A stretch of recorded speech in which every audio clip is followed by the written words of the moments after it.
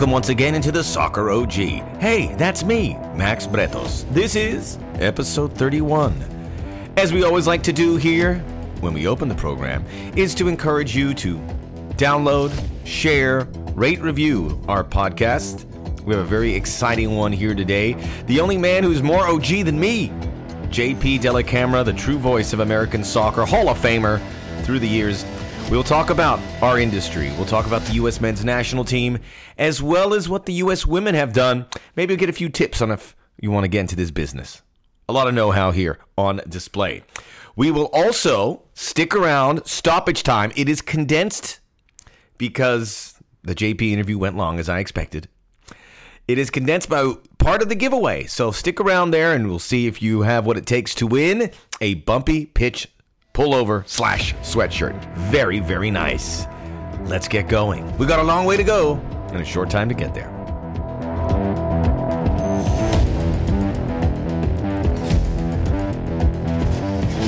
Yes, we are back, and great interview coming up in the business end. I go head to head with a lot of folks, but someone who knows more about broadcasting and the sport than I do, covering it for longer than I have. I don't want to make him feel old. JP Dellacamera joining us in the business end. I just recorded it. It is very, very good.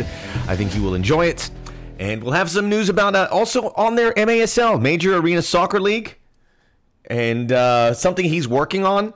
You know, I always look at things to see if they have potential. And even before JP came on, I talked to some folks with the Ontario Fury and MASL, Major Arena Soccer League. I don't know if I said that incorrectly.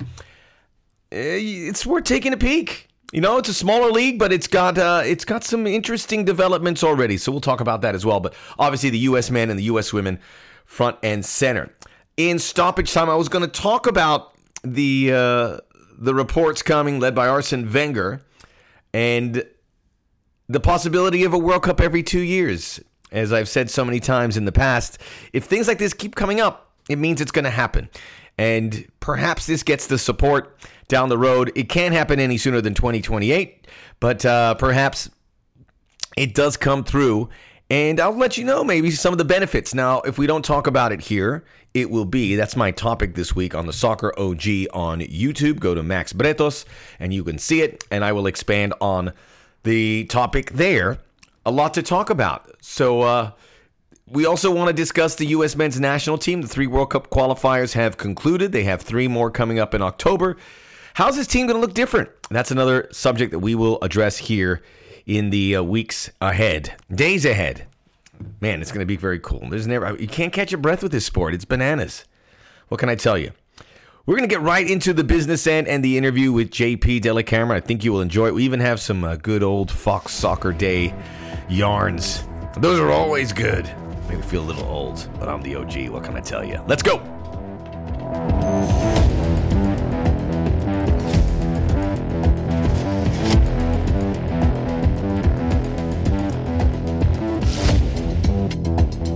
We're back here on the Soccer OG, and this week I generally have issues labeling myself that because I'm really here with the Soccer OG.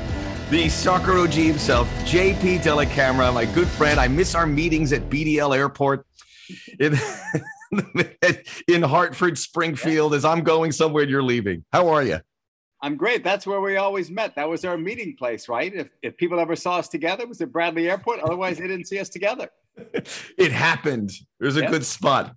Yeah. It's what an exciting time. And, you know, I got to hear your voice a lot with obviously the Women's World Cup and doing some stuff with Fox as well. And it gets me very sentimental because I got to tell you this. I remember when I started in the business.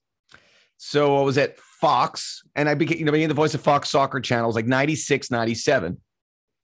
And the first big property we had was the 1997 Copa America in Bolivia. And I had not really called a game yet, but I'm like, I would sit there in VO booths looking at what's coming in, feeds. I was hooked. I go, this is what I want to do, this sport. And I was 25. So, I mean, it took a little while to figure that out, although I kind of knew. I positioned myself. And because of the big event, they brought in you and Glenn Davis to call the games. And you may not be aware of this because I don't want to be a creeper, but I would sit outside. I would sit outside the rooms, and you guys have a conference room, and I remember I'd be in there and I'd listen to what you did, and I have the final of that game, just almost photo completely. What is it? I've lost my train of, but it's memorized in my mind. Yeah, almost every moment, and it was you and Glenn. And again, this was high altitude in Brazil, which a great Brazilian team won it against Bolivia, who hosted it and got to the final. And I always leaned into that. Remember, and what I saw you guys do and how you prepared rubbed off a lot on me. So I don't know if I ever told you that, but I remember that very vividly. You never did. But let me tell you what I remember about that. Right? I remember doing a game, with Glenn, and I don't remember the producer's name, but it's no one that's there now. But the producer said to me, was it Cesar Satil? No. Okay. No. He said at halftime of the game, we're going to show highlights, from the previous games. And I thought, okay, and I was used to working at ESPN and, getting a nice shot sheet so you would know how to lead in, use your analyst, all these highlights, right? And I said to the guy, where's the script? And he said, there is none. He says, but you guys will figure it out. And I'm looking at it, and it must have been it was probably 2 minutes.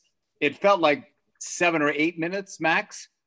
Thank God Glenn had seen some of the other games, and I think had called some of them, because we had no reference points. And I thought, man, I hope this isn't the way they do things at Fox Soccer Channel. And I'm thinking to myself, we were running blind with it, So I do remember that story. That was my first experience. It was the only time, something bad happened there. But I also remember, you remember Dermot McCory, who was our boss then. I still stay in touch with Dermot from time to time. So, yeah. Tell him I said hello. I certainly will. He said to me in 1997, outside one day, just in conversation, he said, JP, I'm going to tell you. He said, one day you'll be able to broadcast a game right from your house. And I said, no chance, Dermot. What are you even talking about? And he said, they have the technology now. We can bring it into Fox. We can bring it into any other place. Why not your home? And even though I've never done a game from my house, nor do I want to, but during COVID, as you know, a lot of broadcasts were done from people's homes. So Dermot was way ahead of his time when he said that. It was 1997. I know Grant Wall recently had Dermot on one of his pods. I got to do that. And I want to do this maybe 4 or 5 part series about that channel, because I think people would be into it, because it was wild. It was just get these games up.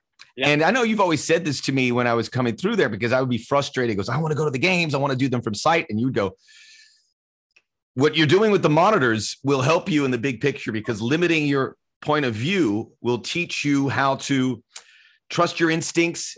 Don't overstep the commentary, call what you see. Right. And that's all you can do. Yeah. That's all you can do off the monitor. Right. So anything else is a guess. Right. So if it's the only time you see the exact same thing that the viewer sees. And I don't know if they recognize that or appreciate that, but that's a true statement, right? When you're calling a game off the monitor, some people have said, do you have this big TV screen, or, do you see something different than I do? No. In fact, my TV is probably smaller that I'm calling it off of than Max Brado's living room television. Yeah, we had those tiny monitors. Gigantic screen, right?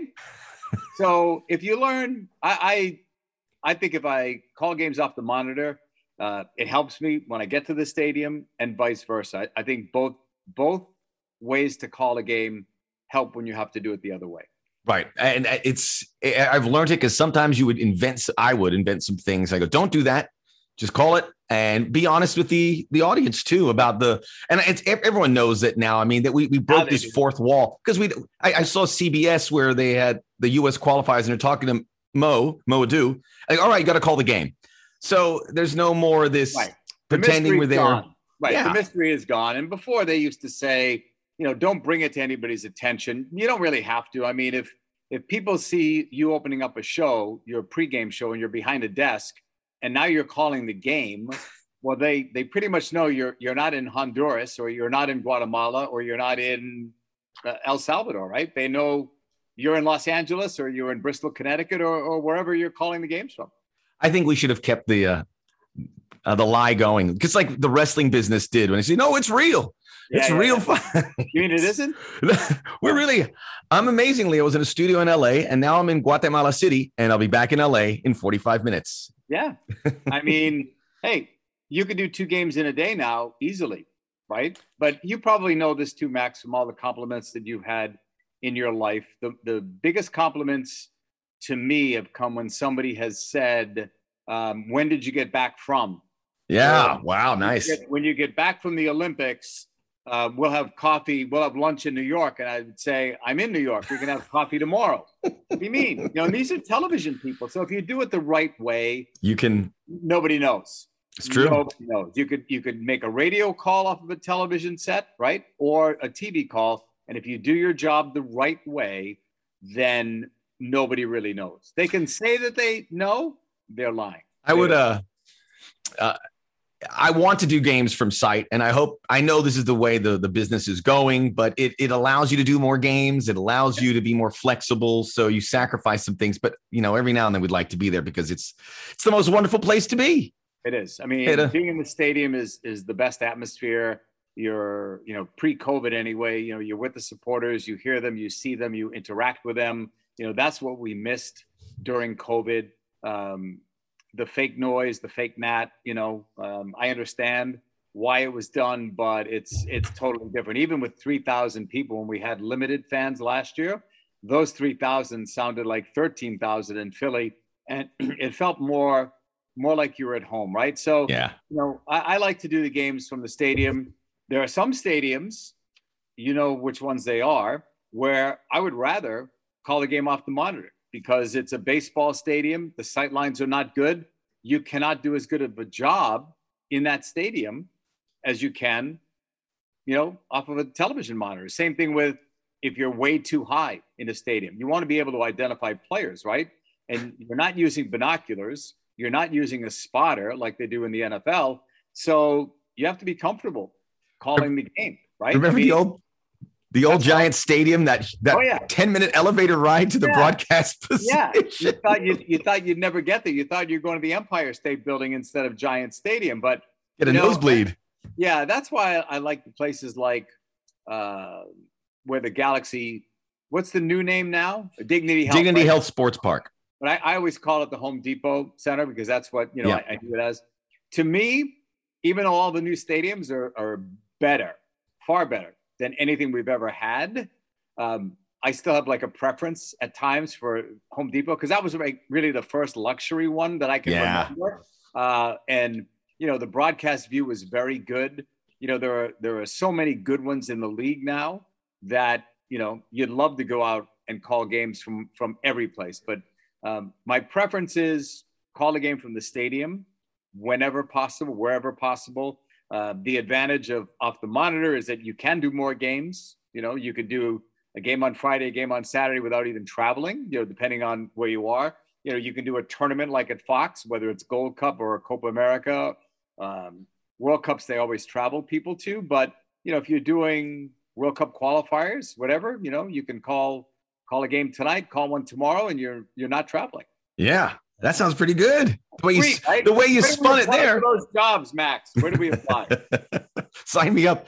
All right. I know I work for LAFC, and there's a rivalry between the two LA clubs, but I'll never say a disparaging word about the place formerly known as the Home Depot Center. It is first class. I remember when they were building it, I'd see Tim Lywicki, and I would do little golf cart trips around there as you see it getting built. And it's held up, and the amount of events they have had, it has to have paid for itself a couple times over. Remember the X Games when they bring all the dirt in and they'd have rally cars going through there. Remember when Chivas came into the league, Chivas had to pay them to use the stadium. And as I remember, it wasn't cheap. And I think did they also get an indemnity fee? I can't remember. There was something where they benefited the Galaxy from Chivas playing there. What about the Chargers? The Chargers played there, 2-3 years? Oh, yeah, that's right. That's a nice fat check. I got to think that they've made money in that stadium. That's what you want. I mean, that's what everyone wants. Right. And they were able to do that. And some good things. You had some boxing events. They had a velodrome. They had tennis. You know, Serena Williams, some great athletes, some great concerts have been held there. So nothing bad about it. They did. I think. Right? They did X Games every year. And what they what they would do to the venue would be unbelievable. I mean, it would be a metamorphosis, and they would have all these jumps and skateboarding venues. And again, they took out the field inside the stadium and put dirt, and cars were going through there. So it was pretty special. I got to tell you before I forget about a funny story that involved Glenn Davis, who I brought up, and Fox in the early days. So they didn't have the satellite feed. So we do these Serie A games. They would send it. And I was doing, I think, a Bundesliga game, and Glenn was waiting, and they had to go on the air at 1, I believe. So they're getting the tape, and it's like 12:56. They go, oh, hurry up. They go, we got the tape. So they put it in. Glenn starts calling it. And he goes, oh, excellent, da-da-da-da. So that was the first half, and then they get the tape for the second half. But when they sent the feed, I know where you're going. They sent it in reverse, and I'll never forget what Glenn said, because it was like Simone Inzaghi. And he goes, second half starts, Lazio up 1-0. Oh, Inzaghi scores a carbon copy from the first half. And then he skips a beat, and he's quiet, and he just realizes what happened. Crazy things that happened. But he, as a true pro, he muscled through there because they couldn't get off the air. Eventually they did, and then they had to redo it again later, which obviously was a big inconvenience. Yeah. I had a game like that at ESPN. It was in Argentina. And it was just like a regular league game. We always got like some bad feeds. This is before they had HD. And I was doing a game with Tommy Smith, and the halftime whistle sounds, and I see a few guys like exchanging jerseys. And I'm looking at Tommy, and he's looking at me. I hit talk back, while we're still like on air, and I'm saying, guys, do we have the wrong tape in? He says, no, why? And I said, why are they exchanging jerseys? Seems like premature. Did we just do the second half? And there was a big scramble at halftime, and come to find out, I think it was maybe 3 players that knew they were going to be out, at halftime. But I had never seen a jersey exchange on the field at the end of the first half. Never seen it before. So I thought, how are we going to explain this one? Because we were live then, but we didn't have to because, it was the right tape. Thankfully. That's good. It thickens up the skin for your broadcast career. Let's talk about some things that are happening now. And obviously, we're all invested in this U.S. men's national team. They come off these first 3 World Cup qualifiers, 5 points, which I thought would have been a good target. It's been really odd, JP, because we have this golden generation, if we can call them that. We don't know yet. But they come in here at El Salvador, Canada at home, and then at Honduras. And Tyler Adams was interviewed, and he's going, where the target's 9 points. I'm like, that'd be great. But is it wishful thinking? Probably. It certainly was in hindsight. Then people said 7 points. I go, if you get 7 points out of this 3, start booking your hotels at the World Cup. Yeah. So I always thought 5 was good. Granted, they got it by the skin of their teeth. But people, this thing about playing in CONCACAF, and maybe it's not as hostile as it was. I think we got down some traps as we covered it, because they're going to go to El Salvador and they're going to get urine and this. I didn't see that. I wasn't there, but I talked to some people who were, and they didn't really see that. So we kind of pushed that on, but it's still a very difficult place to play. But it was a nice reminder that you can't just come off these. It's not a nice reminder. It was an all too real reminder, because look, if we don't qualify for the World Cup, this would be a mark on our sport that I don't think we could recover anytime soon, especially with the 2026 World Cup. We'd get there, but it would just be such a downer. So it's a huge responsibility. And I think these kids felt it.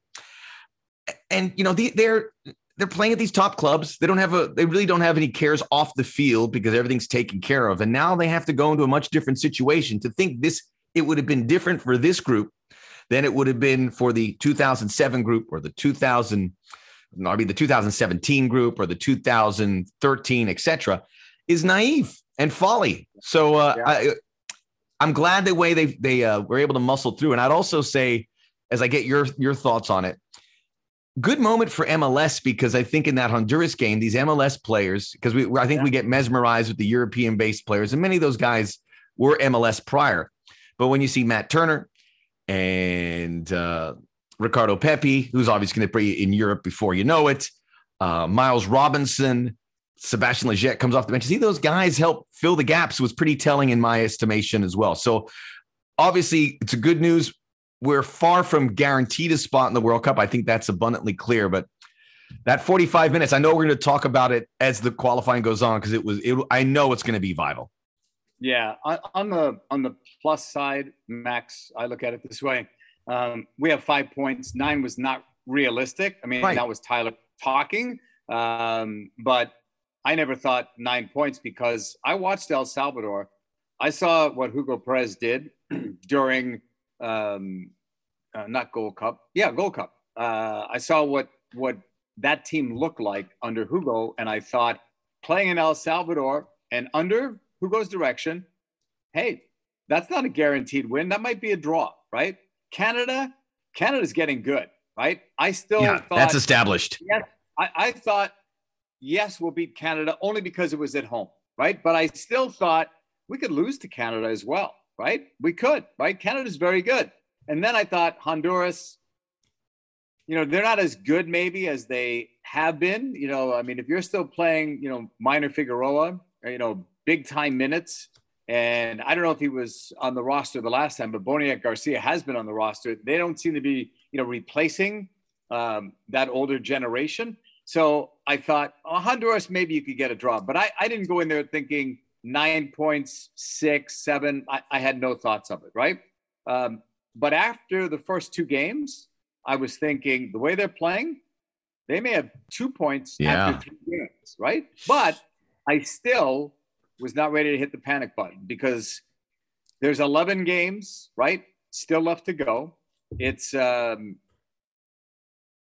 marathon, right? It's not a sprint. It used to be a sprint in the old format. Now it's 10 games. It's 14 games. Yeah, So yeah, and everybody's kind of in the same boat, right? So my frustration is this, and I've said this before. This is the most individual talent. I have to use the word individual now. I've been saying talent.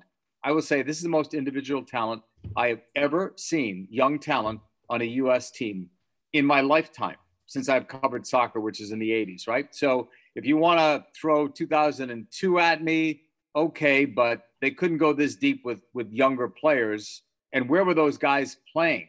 Were they playing on the club teams that we're seeing our guys playing on now, like Pulisic, Adams, McKinney, Reyna, like these guys are all playing at big time clubs, right? So the individual talent is there, better than I've ever seen.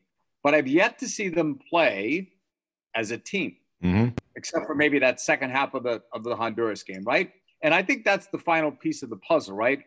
How do you get your team to play as a team? It's just like if you think about preseason for your LAFC team, Bob Bradley's gearing everything up for the regular season, right? When they start preseason, he's not ready, right? The team is not ready, but he's building so that game one, they're looking more like a team. And on a national team level, it's even more difficult because when Bob is coaching a club team, he's got them in every day, all year, pretty much, right? They get a brief vacation, if you want to call it that. And then, then they're back working, whether it's meetings, lifting, video work, whatever it is. These guys are pretty much, that's their full-time gig for 12 months. For the national team, Greg gets him in there for X amount of days ahead of the game. And with COVID and injury, he doesn't even have them all. And now he wants to play a certain way. And how do you get them to play that way? And how do you get them to play as a team? So I still think it's a work in progress. Individual talent, best I've ever seen on a U.S. team.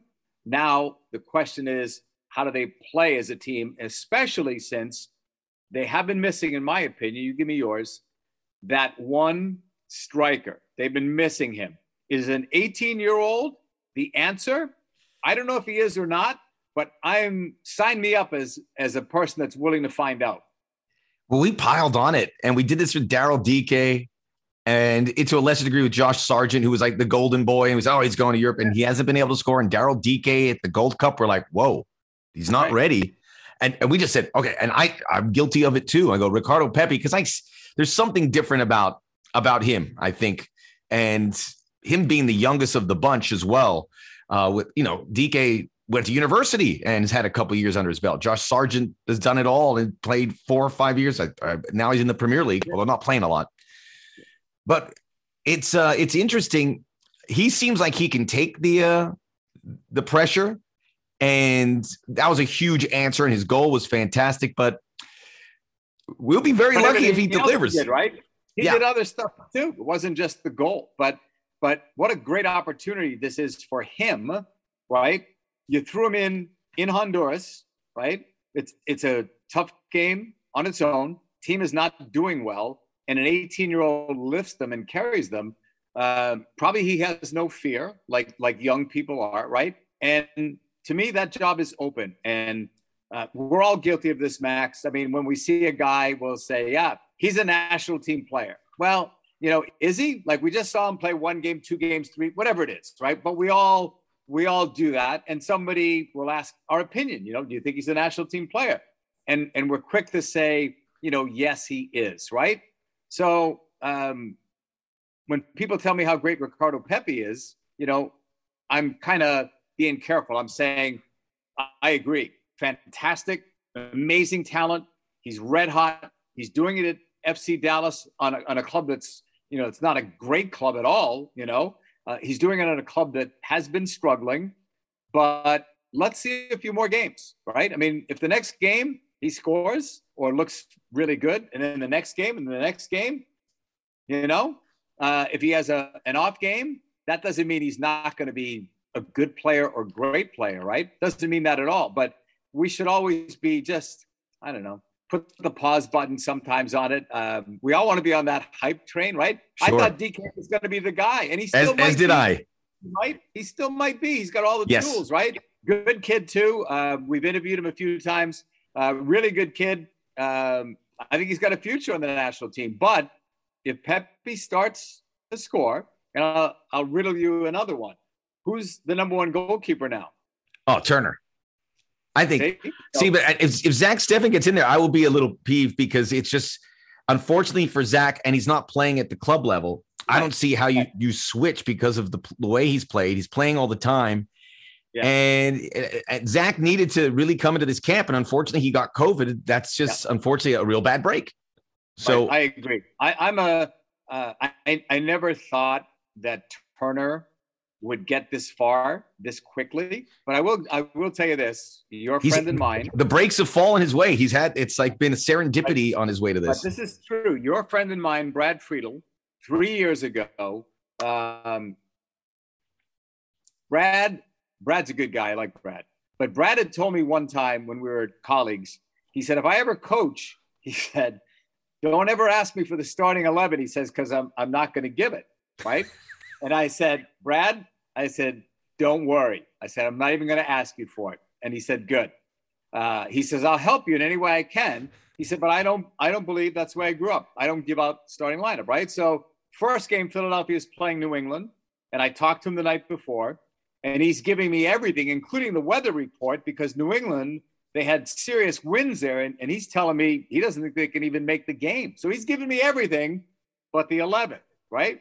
So we play the next day. As I remember, Philly won, and Matt Turner played in goal. He was the 3rd goalkeeper on that team, right? So now I'm confused, right? Matt Turner's in goal. The game is over. I called Brad on the phone later, and I said, Brad, I really have to ask you. I said, you know, I know you didn't want to give up the starting lineup. I said, but why did you start Matt Turner? And he said to me, I know everybody thinks he's the number 3. He said, but he has been by far the best goalkeeper in camp. And he said to me, JP, he said, you're going to see this kid on the national team one day. And I thought, he's crazy. I didn't, you know, I mean, that's high praise, right? I hadn't seen him play a game or one game. And Brad Friedel is saying to me, he is going to be a national team goalkeeper. I never forgot that because he called it, right? And you're right. Matt did get some breaks along the way, including this last one. But as you know, even in our business, right? It's not about the break you get. It's what you do with that break, right? If somebody opens a door for you, you have to make sure that door stays open, that it doesn't get slammed in your face, right? So here's Matt Turner he can only control himself, right? So let the media, let the fan base talk about who should be the number 1 goalkeeper, right? But if you're Greg Berhalter, if Zach Steffen is not playing and Matt Turner is playing, you know, in their respective leagues, and Matt Turner is playing at a high level, I don't see how you can make that switch. Now, if Matt Turner is struggling with New England, and Zach Steffen gets to play, that's a different story. But to me, the safe bet is if Matt Turner's playing well, you got to at least give him the next start, right? I understand coaches will say, I don't want a player to lose a job, because of injury, or illness. I understand that. But, you're trying too serious now. It's serious business. You want to put the best lineup out there on the field, right? And today, Matt Turner gives them the best chance to win. Today. May not be tomorrow, may not be next month, but today, it's tough to argue against what Matt Turner's done. That's a great story about Friedel. And I could remember the 2 or 3 times I've had the same thing. And the one, and I can't remember who told me, but there was guys who go, and to a lesser degree, so we have Steve Cherundolo, who coaches the Las Vegas Lights, huge American talent. And I was like, hey, who's out there? And this was like at the beginning of the season that you like. He goes, man, this Mamadou Fall guy has got the goods. I go, Mamadou, who's that? He's starting for LAFC now. Yeah. He looks great. He scored 2 goals. And Cherundolo told me that 3 months ago. So you got to take that for face value. But someone also said that to me about Stu Holden. And maybe it was Christopher Sullivan I was working, goes, he's a national team player. I go, what? Because he was the backup midfielder at the Dynamo. Yeah. He goes, he's a national team player. The way he plays, he's great, this. And then I saw the trajectory. I'm like, what? How did you know that? But they know. Yeah. They really are great students of the game. Yeah. Some people said, Brendan Aronson, he's going to be in the national team, and the first year when I watched him, I thought, he's got potential. Did I see this? No, I saw it last year. Because I thought he made great strides from his first year to his second year with the Union and getting more playing time and all that. But I think Brendan has even exceeded the expectations now. He's refined the one part of his game that I think was missing. He would think about passing all the time and shooting would be like the very last option. And now he's got so much confidence and he knows that that's like the next step to make him a star player. I think he's going to be one of the better players on this roster this year and in the years ahead. Yeah, and he's doing great at his new club in Austria. Every time I look at the box scores and I watch a little bit because you can get those games now, he pops off the screen. And doing something. I'll do it. We'll wrap up this U.S. soccer, and I'll do a double barrel question, which is a no-no, and they don't have anything to do with each other. But I wanted to talk about the striker situation. But I get the feeling that we kind of put in an 11 that we think we're going to see. And the Honduras second half tells me that when push comes to shove and they need a result, don't be surprised. And I John Brooks is getting a lot of criticism, but we put him in as a center back. But maybe he doesn't quite work with the system they want to play. And then all of a sudden you might have an 11 that perhaps doesn't have a Gio Reyna, for instance, or a Christian Pulisic, because you'll have an 11 that works. And they're going to have some grown-up conversations. And I know Greg Berhalter is going to think that because it's his backside on the line. And he knows the pressure here. And I'm pretty convinced that if they have a bad October, they're going to get a new coach because it's too – usually the U.S. wouldn't do it that way, but I think there's just too much at stake here. They got to see progress and development. And I think that puts Greg in a situation where he has to go with maybe an 11 that you wouldn't see as the best 11 players, but maybe the ones that work together best. So I think it's all up for grabs. And I get your thoughts on that, but I also want to talk about the strikers. And I'm always surprised that we don't develop strikers here as much. I mean, my son plays, and I just watched his game this weekend. He's not a very good player, but he works hard, but everyone wants to score goals. Every kid wants to score goals. So they're all up there. By the way, they just got to head balls. I don't know if I know in other countries, kids are heading balls when they're 5 years old. We don't do that. And I'm not saying they should. It is. So I don't know if that's got something to do with it, but it feels like it's an uphill battle. We had Brian McBride. We had Josie Altidore. They're all good. But I get the feeling it's going to continue to be a situation. We're lucky we have a creative midfielder like Pulisic because we don't really develop a lot of those. And then the meat and potatoes, good goalies, good fullbacks, good central mids. But those creative side guys and the guys who score, that's something we need. Yeah.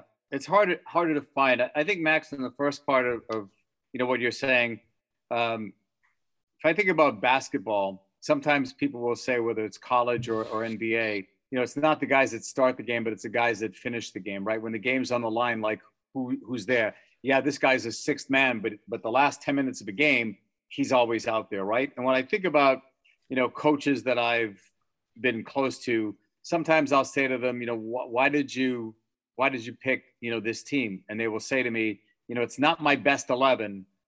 I know I'm sitting, 2 or 3 guys out, not my best 11, but it's the best 11 that played together as a group. It's giving me the best chance to win. And when I think about that, when you think about like all-star games, right?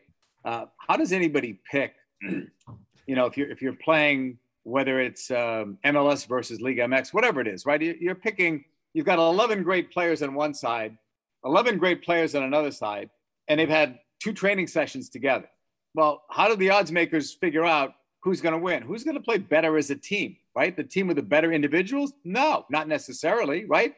So I think that, those are tough decisions, right? Because sometimes it is the system that you play, right? Like Philly likes to play the Union in a 4-4-2 diamond, and they've had to change that formation, even though that's their preferred one, in order to play this guy and this guy at the same time, right? So they're willing to do that, and Jim Curtin has said that to me before. It's my way to get the best 11 players on the field. It's not the formation that I prefer to play, but gives me a better chance, to win. So I think Berhalter might have the same situation. I think the only thing that's different in his case is that I'm not a fan of the 3 games in a window. No. I hope it doesn't stick around. Brutal for the players. 2 games is fine. I think this is only because of COVID and jamming these games in. So hopefully, in the next cycle, which we don't have to worry about, right? Because we're hosting the next World Cup. I think that in that situation, playing the 2 games, resting players, thinking about their recovery, and there's so much on the line now, right? You do want to be responsible to those club teams, right? I mean, if we sent all these guys back injured, Dest, Reyna, and they all have Champions League coming up. They have Champions League games this week. So imagine the conversation. I don't have the stats in front of me, but imagine a conversation between a foreign coach and Greg Berhalter when Greg sends a guy back that's injured, and the coach says to Greg, "Why'd you start my guy 3 games in 8 days?" Well, Greg's answer is probably, "I was trying to win. I was trying to get some early wins so that maybe I don't have to bring him in next time or play him as much." Right. So there's so many factors that go into it, right? Let's say it is John Brooks, for example, can he play 3 straight games in that situation? Maybe he's coming in and Greg knows he's not fully fit. Maybe he doesn't do well against a team that moves the ball around quickly, or maybe Greg wants to play 5 in the back instead of 3, or 4 in the back instead of 3 or 5 or whatever. So I think there's so many decisions. I don't envy Greg or any national team coach, because it's not like a club team where, like I said, you're responsible for those players. They're your players, right? And it's the reverse, right? Like if LAFC, I say LAFC because, that's your team and Philly's mine. We lost Philly 7 players, played a game against New England. Not a bad game, lost 1-0, but 7 players were out, right? So it's kind of the reverse in that situation. Jim Curtin is at the mercy of other national team players and national team coaches, and he's sending his players out, right? There's so many things that you have to worry about as a national team coach, and you want the cooperation of the club teams. But if Christian Pulisic, for example, keeps going back injured, or somebody else, Gio Reyna, keeps going back injured, at some point somebody might say, you know what, Greg, Gio's got a little tweak in the ankle here. We don't want to send him. Yeah. Well, it's going to come to a head, and we've seen it with the Premier League, and it was odd. And the La Liga followed suit with, we can't send them because they have to clear the quarantine coming back. And it wasn't consistent with every region. And you have to give faith to these coaches and these organizations and these federations to do what's best for the players, keep them safe. And guys are still going to get COVID, but it's so many games that it's going to create. I think we're going to have more and more instances like that. And the clubs are paying these guys a lot of money. and they're gonna what's gonna happen now? There's just more games, more fixtures to come on here. I don't know. I'm blown away. I've never seen it like this, JP. In all the years, we always have a chance to catch our breath. I haven't caught my breath. Not that I want to. I love all these games. I haven't had a chance to catch my breath in 5 months, 6 months. Yeah. I think when the EPL started again this year, I said to somebody, already? Like, didn't they just finish? And that's the way it is with like all of these leagues. They just all of a sudden, they're starting, and it's going to happen with MLS too. Think about this, Max. You've got our MLS Cup will be in December this year, right? And with the World Cup being in Qatar next November, MLS and everybody else will want to finish, as early as they can, right? Oh boy. So that means MLS is going to start earlier, right? So how much of a break will the teams in the MLS Cup get if they finish in December? And you might start late February. What about us broadcasters? What about us broadcasters? Yeah. When am I going to go sit on the beach or bust out my skis, hit the mountains? Hey, I'm in Connecticut, so I'm not worried about the beaches. We have them here, but not like LA. But, by the way, sorry, go ahead. Go ahead, JP. No. It's your show. You go. This has got nothing. There's a little ski sundown in New Hartford. It was like 30 minutes from where I lived, and I really miss it because there was no one ever on there. It was like $23 during the week, and I'd go there and I'd get my moment of clarity. Nice. I'm not a fan, though, like I said, Max, of, like 3 games in 7 days. Even in MLS now, we're seeing that, right? We're seeing teams are 3 games in 7 or 3 games in 8. I know they're chartering now, but it's a toll, it really is a toll. And none of these MLS teams, I shouldn't say none, very few are that deep, right? That you could play 3 games in 8 nights, rotate your squad, and still have in that 3rd game what you would consider like a first-rate team. It's not possible, nope. Not with the number of players on the roster when you consider that.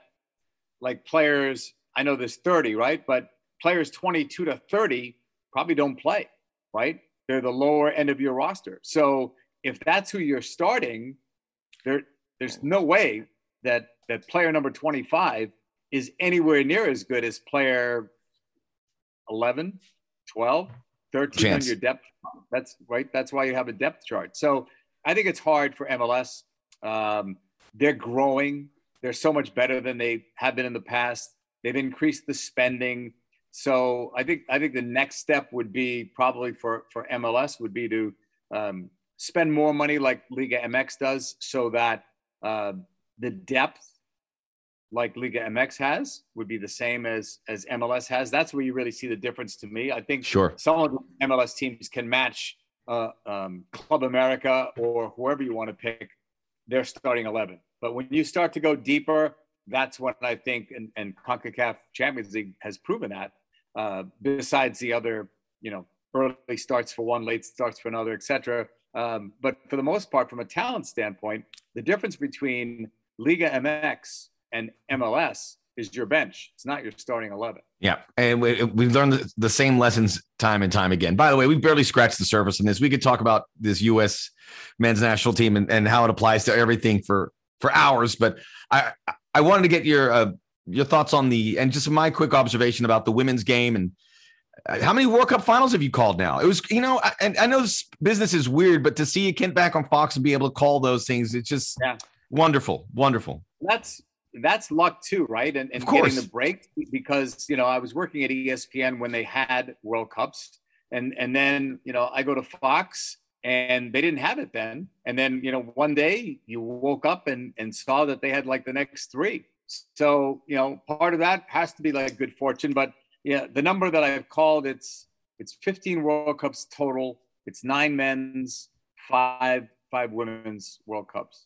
And then you can bridge the 1999 to the 2019. And obviously the women's game is growing by leaps and bounds. I think with this last group, and maybe the women's game after a World Cup, you look for that World Cup rub and it's there for a bit and it kind of fades away. I think it's here now. It's just the U.S. team, players 1 through 20. Most people know it's not just Megan Rapinoe and Alex Morgan. It goes further down to the likes of Mallory Pugh and Kelly O'Hara that, 15, 20 people are firsthand names. And how does it develop here? I have one inkling and one theory that it's all great. And there's no doubt about it. And you'll know more about this, but American audience love to tune in and hear you call these games because they want to see the U.S. pound opponents. That's the appeal. And I get it. You want to go, they're going to come out and they're going to hurt people. And Americans love that. And I've seen the 2011 World Cup where Japan won. And then 2015, the U.S. reversed that. And in 2019, it was held in Europe. And I thought these European teams like France and England and Germany were going to close the gap. And then, in fact, it went the other direction. So with the league, the NWSL, and here in LA and seeing what Angel City is doing and this huge rollout about the signing of Kristen Press, people getting so pumped for it. It's in great status. To me, the one thing that has to happen, and maybe the American audience doesn't want to see this, but it will engage them still, is that, and we saw it in the Olympics with Canada breaking through, but I try not to compare the Olympics and the World Cup. The World Cup's a different level. The Olympics are great for the women's game, certainly more so than the men's. But is these countries to develop the stars and beat the U.S. And I missed that opportunity because I think when that happens and the U.S. has a proper foil and a target and someone to push that, I think it takes it to the next stratosphere. But that's not the U.S.'s responsibility. They're getting better and better. And we haven't seen the next group of young players, and they're going to be incredible. Yeah. But the rest of the world's got to keep pace. And the Olympics was a good indicator, or it could have just got the U.S. upset. But that's the one thing I want to see over the next few years. And certainly in the next World Cup in Australia and New Zealand. Yeah. Well, first of all, still pulling for the U.S., obviously, but you want to see that for the better will of the women's game. Yeah. The American women are rock stars, right? I mean, everybody knows these players, right? And the crowds that they draw are fantastic. The television numbers that they draw are fantastic. I mean, we're blessed, right? I mean, we went from, the generation of Mia Hamm, Julie Foudy, Christine Lilly, Michelle Akers. When you name names, you forget some. Abby Wambach. We transitioned when Mia was leaving. Here was Abby, ready to take the mantle, right? And then when Abby's leaving, you've got Alex Morgan as somebody else, right? And now we might have Macario is the next one. Like, who knows, right? It just seems like on the women's Trinity side, Rodman, who's got all that appeal as well. Yeah, I saw her actually in person. I like what she brings. And remember, no college experience, right? So this is her first year, playing at this level, right? And she's got so much potential. But I think that unlike the men's game, our colleges on the women's side are more geared to developing players, right? Like most of our players, right, if not all, have come from the college game. Whereas in MLS, not the case, right? Or the men's national team, not the case, right? But there's something about the women's game, whether it's the powerhouses like UNC or Stanford or Santa Clara, or the don't forget my Florida State Seminoles. We're getting ready to say, sometimes I get Florida State and Florida mixed up, and I didn't want to do that. So Florida State Seminoles. That's all we have now, JP, because Florida State football is terrible. They just awful this weekend. So I'm all with the women's soccer team and the basketball team. Bring it on. That's all I got. Yeah. So they produce some great players who go right from the college game right into the starting 11 with an NWSL team and right onto the starting lineup, for the U.S. women's national team, right? So we've been lucky in that from the day that Mia Hamm and others left, there was always somebody else, right? So we didn't, I say we, we're Americans, so I can say we. Yes. We as a country didn't have to rebuild. I don't even think we had to reload. I think we just continued what we were doing, right, with the development of these players. And now I think this is another fork in the road, if you will, right? They're coming off a loss in the Olympics. When I say a loss, they won a bronze medal, and that's good, right? That was a good response by them to get back on their feet and get that. They should get a lot of credit for that. Absolutely. People will criticize because they say they should have won. That's the standard they've set. Yeah, but it's not their right. You know what I mean? It's not their obligation. They're trying to win. Believe us. They want to win every game. And like you said, by as dominating a performance as they can, right? But this was not their tournament. Sometimes those are the breaks. Sometimes things go that way. The only point I disputed was when people were saying in the beginning, they're an old team. They were too old. Age was a factor. Age was not a factor. They lost that first game badly. That has nothing to do with age. Age shows towards the end of a tournament, right? When you get to the knockout stage, Sure. And now you've already played 3 or 4 games and your legs are tired and mentally you're down. Their first game, they were terrible. That was probably the worst game. I don't remember them playing a game like that. I can't remember one, not in the last decade, right? So they didn't start well, and then they never rebounded from it, right? Julie Ertz was never 100%. None of the players individually played up to their level. They will admit to that, right? So there were games that I broadcast where the U.S. team played, and I would say, they didn't look that good, but they won, right? Or only 3 or 4 players had a good game, but they won. But you look at some of those Olympic games and you would say, no one had a good game, not one. You know what I mean? So like even the greatness of one player couldn't lift them because collectively, they just didn't have it, right? So now the fork in the road comes this way.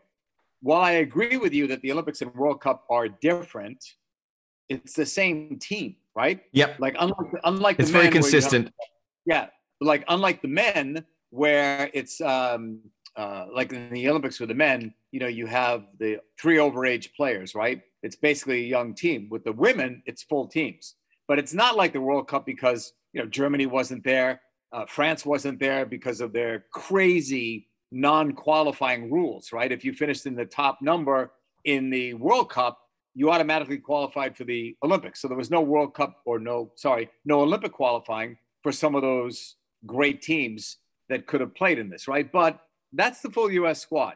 So the fork in the road for me comes this way in the sense that Carly Lloyd has just announced she's retiring. I don't have the ages in front of me, but I believe Rapinoe is 35 or 36.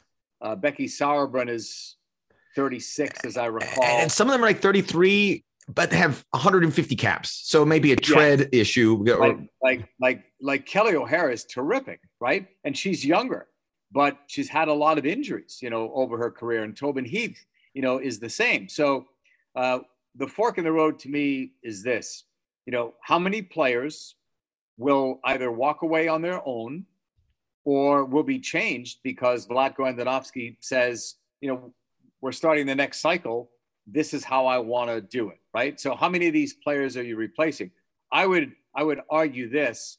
I think you can replace all of these players individually, some much harder than others, but you could replace them, but not 5 or 6 at one time. You know what I mean? If everybody that was age 33 and over said to U.S. Soccer, I'm out, I don't think we're number 1 anymore. Wow. Not that. It's a bit of a drop, yeah. Yeah, not that quickly, right? You can't drop like 6 starters. You know what I mean? And I don't think that's going to happen. Carly Lloyd said that she's not going to play after this. That had to be a tough decision for her because I know she just works. Oh my God, yeah. And I think I told her this the other day. It's great that she got to call her own number. I think all the greats should have that opportunity, right? Because she can still play. There's no doubt she can still play. Tom Brady's 45. I watched him the other night. He's fantastic, right? And I'm not saying she can play till 45, but she's young compared to Brady, right? So that had to be a tough decision for her. There'll be mixed emotions for sure, but I think she's in a very, very good place. Probably the best place she's ever been, mentally and physically combined.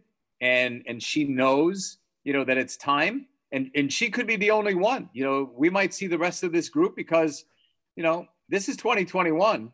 The next World Cup is in 2 years, right? So I think every player that I mentioned to you could conceivably still be on that team unless Vlatko Andonovski decides, to go in another direction. But I think the fork in the road, though, is here and is coming because at some point you do need to be younger, faster, maybe more versatile.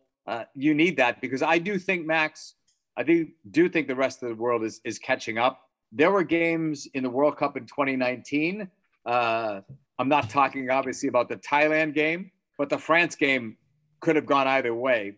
If England, if Alyssa Nair doesn't make a save on a penalty kick, England might be winning that game. The Netherlands game, Netherlands was a great team, right?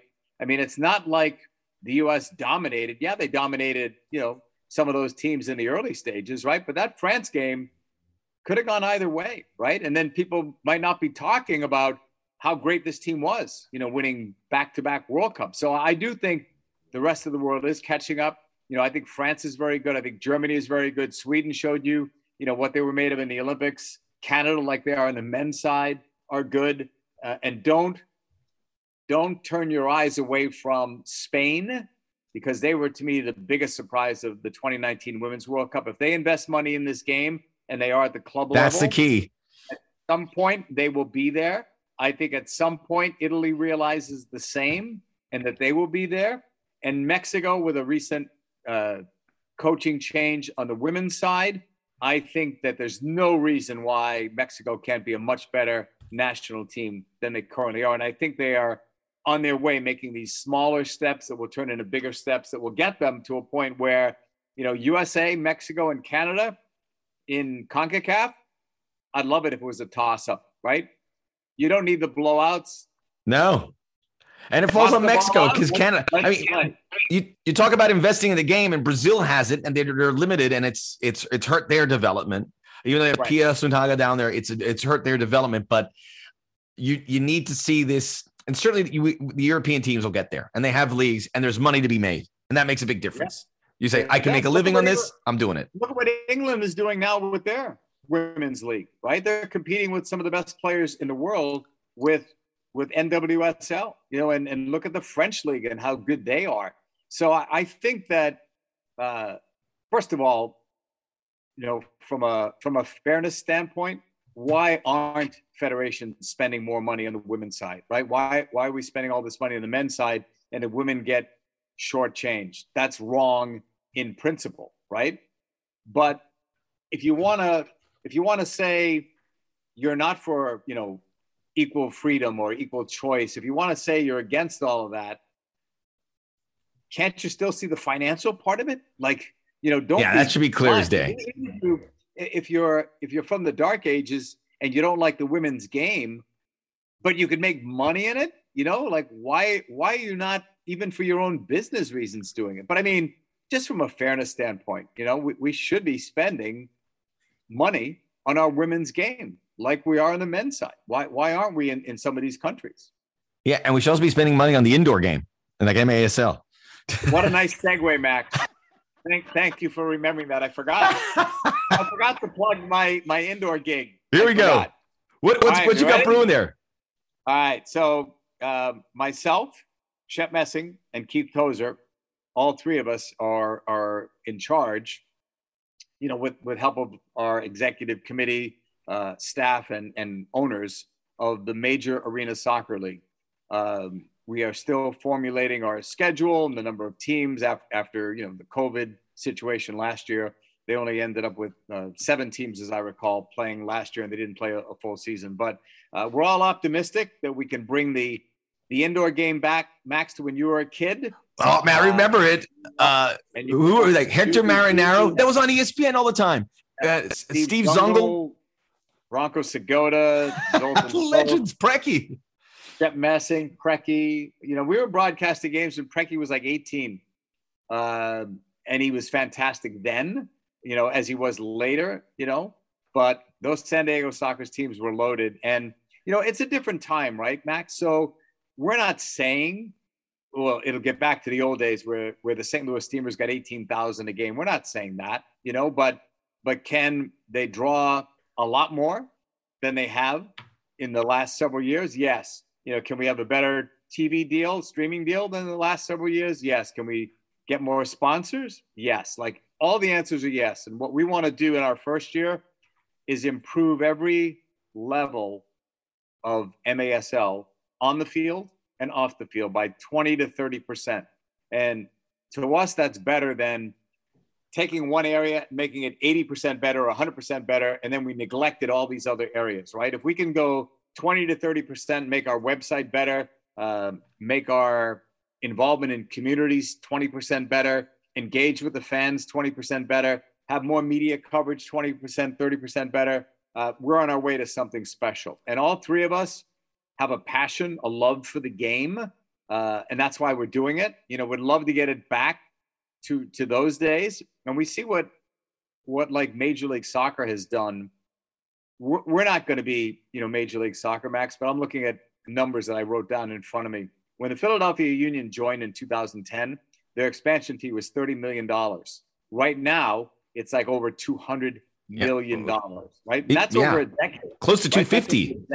Yeah, that's over a decade, right? So, we're not that ambitious that we could say, yeah, we're going to raise it from this, to this, but we are going to raise the stakes and we are going to make this league better. And when we do, we will be able to not only command more money for an expansion franchise, but we will have big investors, big money people from other leagues that remember how good indoor soccer was and see this as something that might work in their building, and they will want to come on board with us.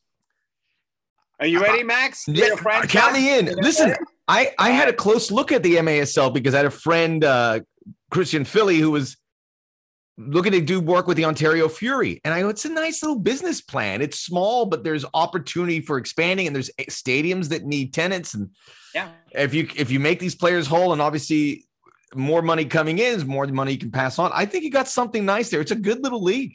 And it stands there where it can branch out. And I think the connection to Mexico is very cool.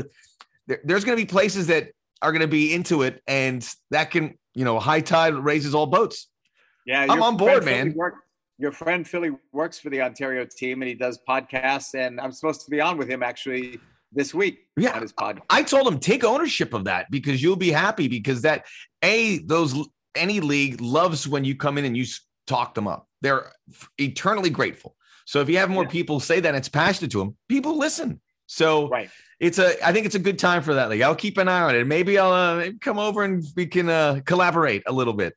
Absolutely. JP, I could talk for hours. I appreciate your time. We'll have to do this again and pick up where we left off. A lot of fun stories in our business. And again, if you're getting started in the business, or you need a look at how to do things the right way and where you should be putting your time in, JP is a wonderful resource. And I want to talk about that too, because I think it'd be a great resource if we both get in there and talk to these great young talented people that want to get into this sport, because it's changed a lot since we started at it. And it's been fun to see that. And I'm excited to see where it goes from there. Yeah, always willing to help young people as you are, Max, get involved in the game and advance their careers right now. The good news is that there is so much more opportunity for them. The bad news is that there are so many more people that want to do this. Yeah. So, you know what I mean? Like before it was just me, you, Tommy, and Derek Ray. Yeah. And Glenn. Hey, Max, I started doing college basketball years ago because I was the only one doing soccer at that time. And I thought to myself, if this goes away, right? It was indoor soccer. And I thought, if this goes away, I'm out of a job, right? If this changes networks, I'm out of a job. If it stays on this network and for any reason they want somebody else, I'm out. There's no other job, like now you've got all these MLS teams, right? If you lose a job with an MLS team, there's other MLS teams, right? There's USL teams. Now there's indoor soccer teams. There's the National Women's Soccer League. There's all kinds of networks out there. There's college soccer, there's streaming, there's international stuff. There's so much out there now that so many of us really make a full-time living doing this. Whereas back then I was the only one. And if I told you what I was making, it was not called it a full-time living, Max. Yeah.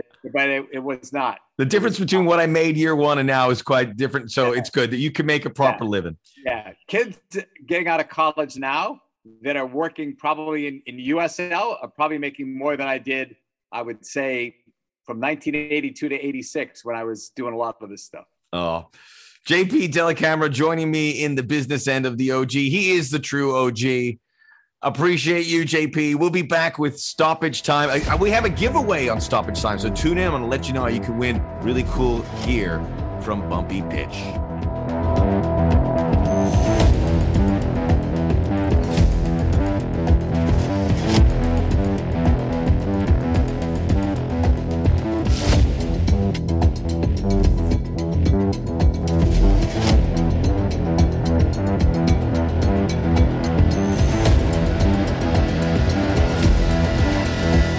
Really appreciate JP joining us. And I went long, and I don't want to go longer than an hour and a few minutes on this podcast. That's the sweet spot for me. So I'm going to condense here Stoppage Time. But if you joined me on the Soccer OG YouTube program, and I had a giveaway for a beautiful Bumpy Pitch pullover, this is what you got to do. I will post this podcast on Twitter. My Twitter handle, you don't have to follow me, but just look for the post. It'll come down where I will present this podcast. And all you got to do is retweet that and quote retweet the following. I'm only going to do it with cool little soccer expressions that we've grown out to appreciate over the years. And this one this week is the cat amongst the pigeons. So quote retweet my Soccer OG podcast with the cat amongst the pigeons. People will be going, what the heck's going on there? Especially if we get enough of them. The first 50 people will be considered, and I will get out that beautiful pullover to you ASAP. That's all the time we have. We will talk about the World Cup every 2 years, a biennial World Cup. It's a fascinating development and idea. There's going to be so much energy pushed for it and against it. We'll get to that. And you can also watch me on the YouTube under Max Bretos. Talk about it right now. I will be posting that this evening being Monday. As I always like to, even though it is a Monday, tell you, the great supporters of the pod, Placido Domingo.